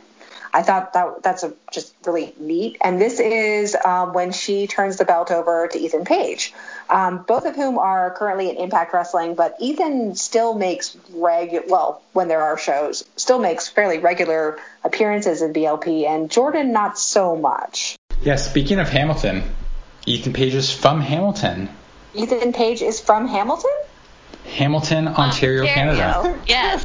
Yes. I'm sorry, I was stuck in the Slamilton. Okay, yes, got it. No, he's from Slamilton, Canada, 45 minutes west of me. They're making so much money now that they've changed the name to Slamilton. I for a second I was like, wait, was Ethan Page in the original Broadway cast of Hamilton? And I just completely didn't know this about anything. No, yeah. So I think it's just interesting. It stands out to me that like they're both both have deals with Impact, but the last time, according to my notes, with Jordynne being at BLP, and again with COVID, all kinds of things are kind of like wonky, but like she wasn't there back since like September 2019. That was like her last appearance in the promotion, whereas he makes fairly regular presence on the card. Yeah, it's an interesting dynamic, and one that I never really, again, am fully in on. Like, most of my conversations with Mikey about booking are I send him the same pictures of Daniel Eads, Man of Tomorrow, every time I see him pop up on Facebook. I saw him wrestle, I think 2 or 3 times in Resistance Pro, and I think he's so great. And it's also kind of like a running bit that I'll just send Mikey pictures and be like, this is our next such and such. But it's like kind of a nice thing in some ways to stay out of the narrative or knowing what's going on, like with people specifically, why they're there or not there, what's going on behind the scenes, because then it sort of allows me to not be tainted by like that stuff. Because when you're in commentary, you're like freely speaking and making these connections. And I love the main story I know is like Jordynne Grace is a badass wherever she goes and for whatever reason, and boom, that's awesome. And it's like purposefully almost for me to not know so much of the kayfabe. Like, obviously you do, and you find out stuff and you get impressed or disappointed by people, but I love, especially in Black Label Pro, to be like, don't tell me who's coming and then start announcing matches, or like, you know, maybe give me a little scoop ahead of time. But I love to just sit down and see what the card is and see how many like 46 matches that Mikey's booked in a day, and just like, let's get to it.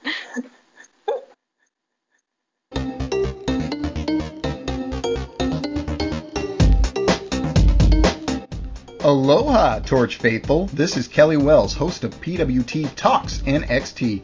Every Thursday, you can hear me and my gang of idiots, Tom Staup, who shares thoughts from the live tapings, and Torch recapper Nate Lindberg, as well as a rotating cast of guests, cover the matches and events in NXT live on USA Network. Search PW Torch in Apple Podcasts or your podcast app to subscribe, or listen on demand and see the entire PW Torch Daily Cast schedule at pwtorchdailycast.com. Cheers!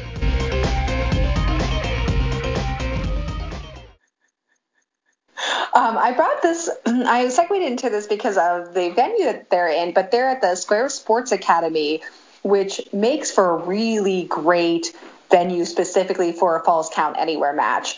I particularly love the moments in this match where the shuffleboard wall is used. Oh, it was such a beautiful venue too, inside and out. It was like they didn't choose to leave the venue. There was a shift in the idea of like whether it was pro wrestling or something like that. But there's some magical moments in the square.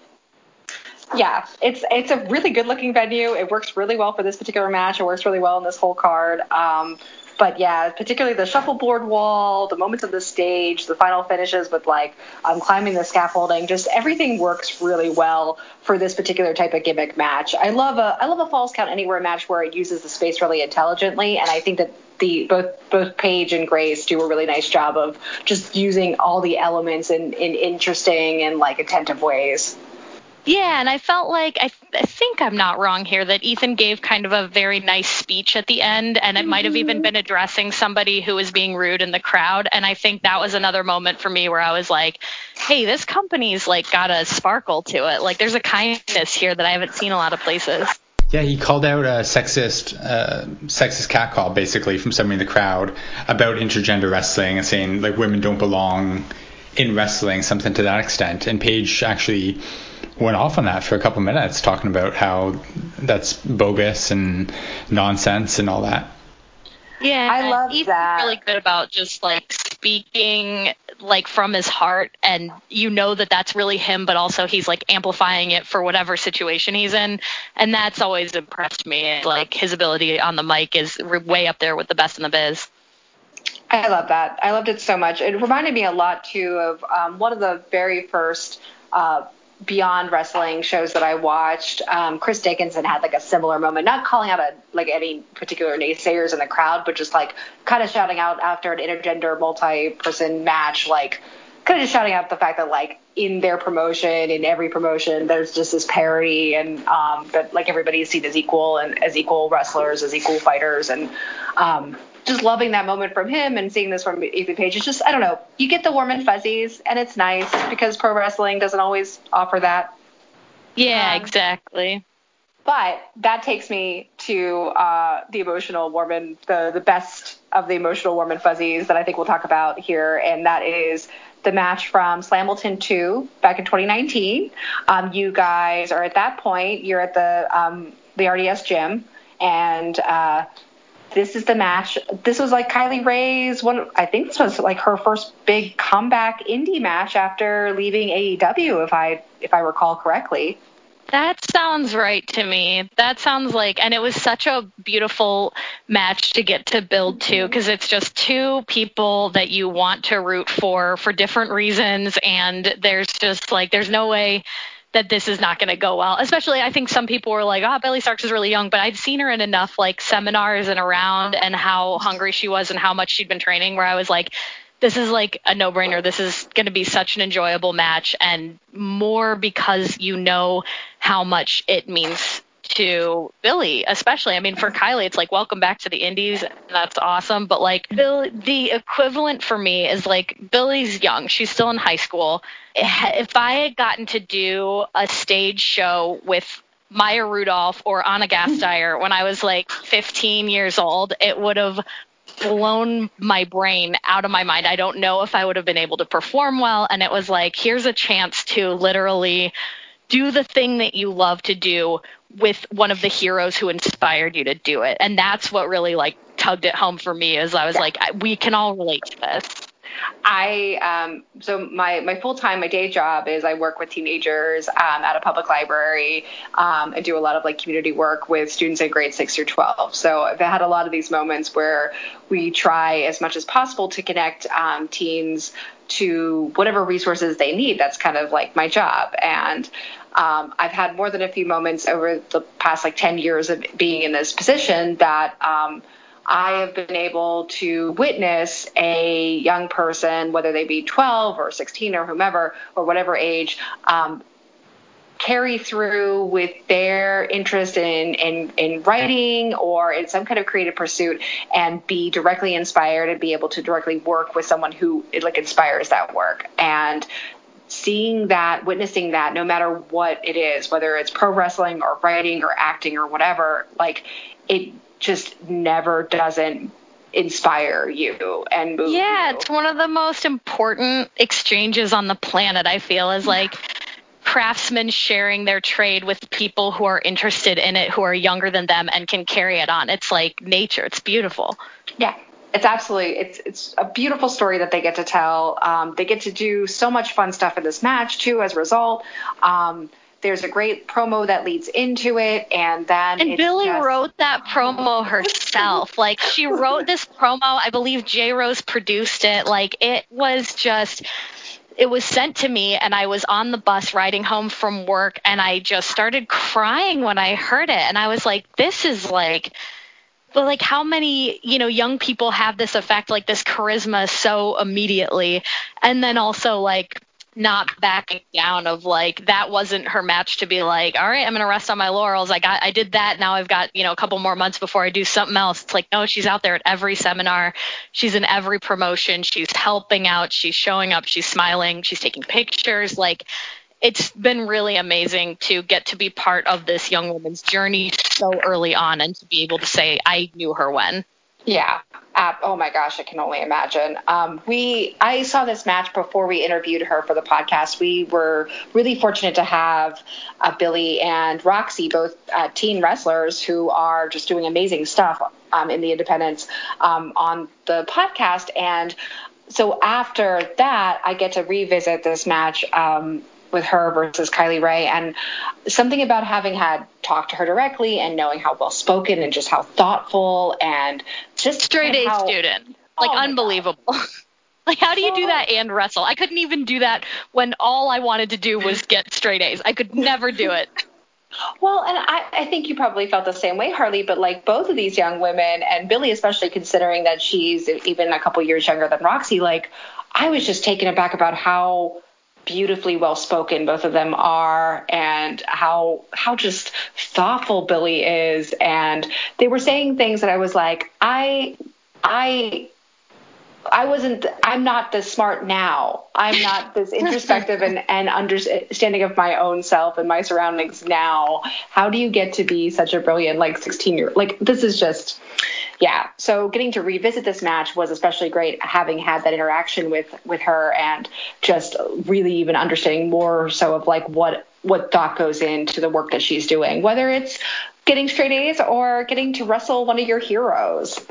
Yeah, not breaking under the pressure. And, it's just like very cool. And it's always great to see Kylie, like, especially like she's the joy behind the scenes. Every conversation I've had with her is like a little treasure to put in a gem box of like usually something inspirational or just like a nice story, something beautiful. Like, it was just seeing two very lovely souls get to do the thing that they love right in front of me. And it was like, I felt really honored to be part of that. And I'm going to just shout out really quick Sarah Shockey, classic line from commentary, because maybe Satan was just a fun guy who spoke his mind. I'm still waiting for that T-shirt. And Mikey. We gotta start getting Sarah commentary shirts, and because I'm saying this publicly, it's legally has to happen. Yeah, we're gonna put it out there in the universe, just like we're embracing the secret, just like Ryback taught us to do. Well, I'm so glad that we got to do this deep dive into BLP. There's so much more to see. For those of you who are not familiar with the promotion, Black Label Pro, you can watch all of their back catalog, all of their shows on IWTV, of course. Sarah, where can people find you and find all the amazing work that you're doing?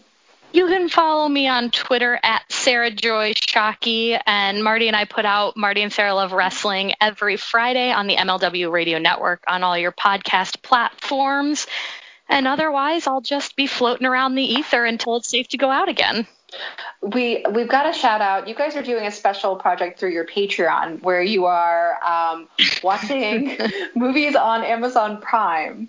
Yes, we're doing Primetime No Wrestling because this is our date nights. We like to put on a not very promising looking film on Amazon Prime, and we record our predictions ahead of it. In the middle, we talk about what's happened. We fantasy book the ending. It never goes well. And then we regroup at the end, and it's one of our favorite things to do, and that's at the $5 and up tier at patreon.com/Marty and Sarah. It is absolutely worth it, everyone. So please find Marty and Sarah. Thank you. You're going to really hate Ernesto's manifesto. Am I going to hate it or am I going to absolutely love it? A little bit of everything.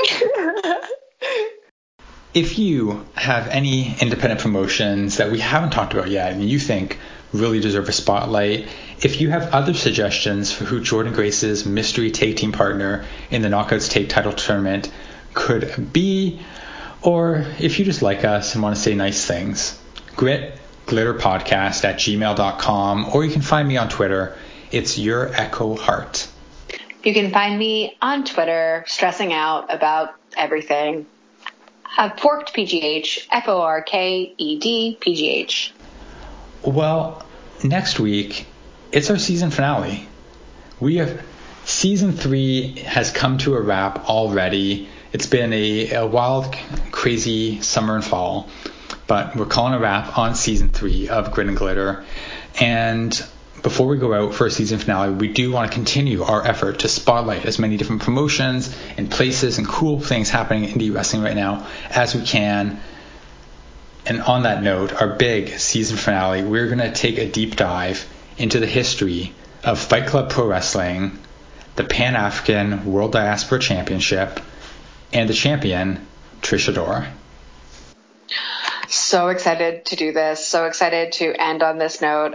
Super, just great stuff here. And I have so little personal experience with Fight Club Pro that I am just psyched to get to delve into something brand new, but that keeps getting bigger and bigger buzz this year. So, and of course, Trish Adora. Love her so much.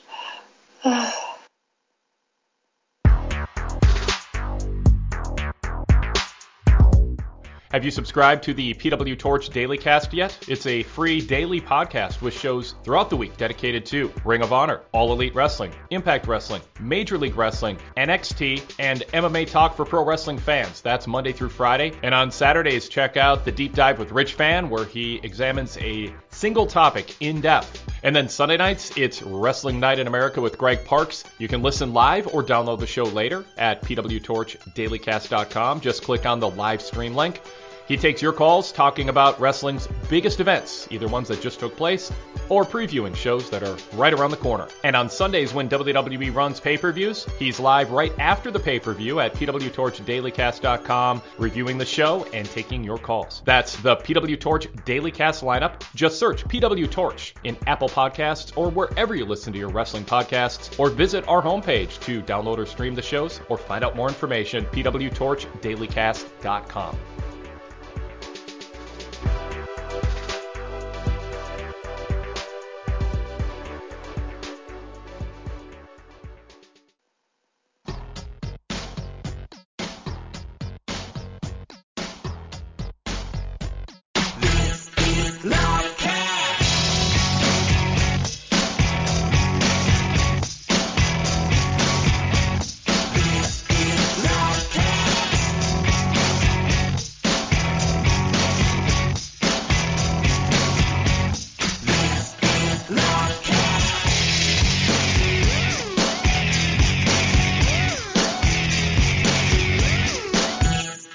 No.